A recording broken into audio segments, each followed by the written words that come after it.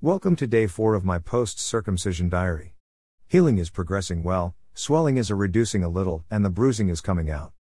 I had my first shower since the operation today, low heat, low power, and kept the water away from my penis.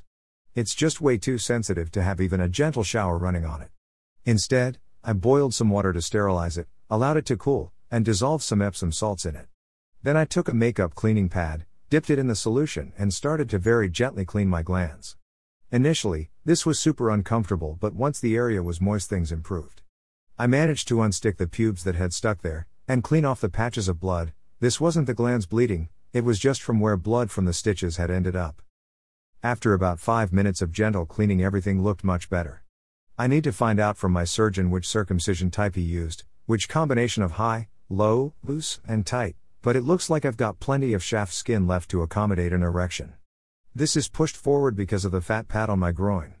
I can pull this skin back gently away from the glands, so it's almost like I've still got a foreskin when my penis is flaccid. Currently I can't see my corona glandis, the ridge on the top of the rear of the glands.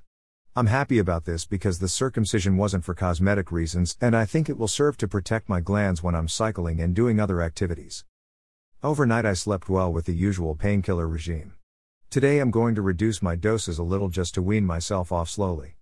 As with any pain medication, it's best to do this slowly rather than stop abruptly. The end of the night was interrupted with a series of nocturnal erections which continue to be annoying and uncomfortable, mainly because they're waking me up. After my shower I got dressed in loose-fitting clothes and went for a walk in the garden. My back is still quite sore, so I'm taking it easy. This isn't anything to do with the operation, it's from moving too quickly after having been in bed for a couple of days.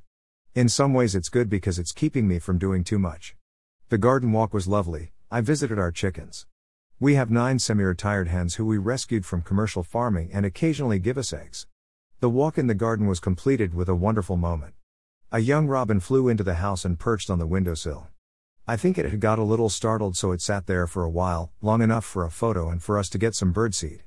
I thought we might get a chance to hand feed it. Robins are pretty fearless where food is involved, but it flew off to the fence where it proceeded to display and sing for us.